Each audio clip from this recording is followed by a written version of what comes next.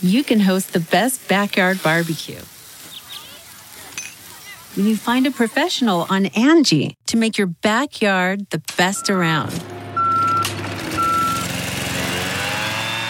Connect with skilled professionals to get all your home projects done well. Inside to outside, repairs to renovations. Get started on the Angie app or visit Angie.com today. You can do this when you Angie that.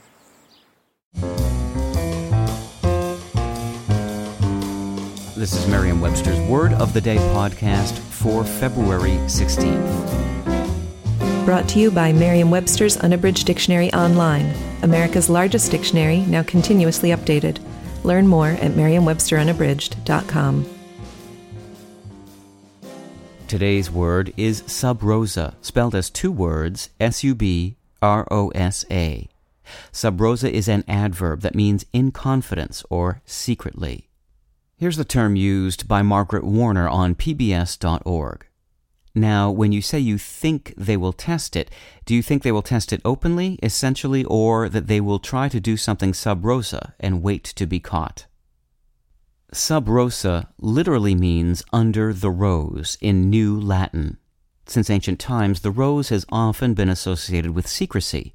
In ancient mythology, Cupid gives a rose to Harpocrates, the god of silence, to keep him from telling about the indiscretions of Venus. Ceilings of dining rooms have been decorated with carvings of roses, reportedly to remind guests that what was said at the table should be kept confidential. Roses have also been placed over confessionals as a symbol of the confidentiality of confession. Sub-rosa entered the English language in the 17th century, and even before then, people were using the English version under the rose.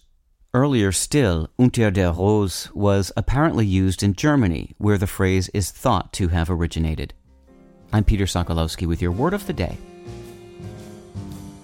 Visit the new Merriam-Webster Unabridged, America's most comprehensive online dictionary and the best source of current information about the English language. Get started today at merriam-websterunabridged.com.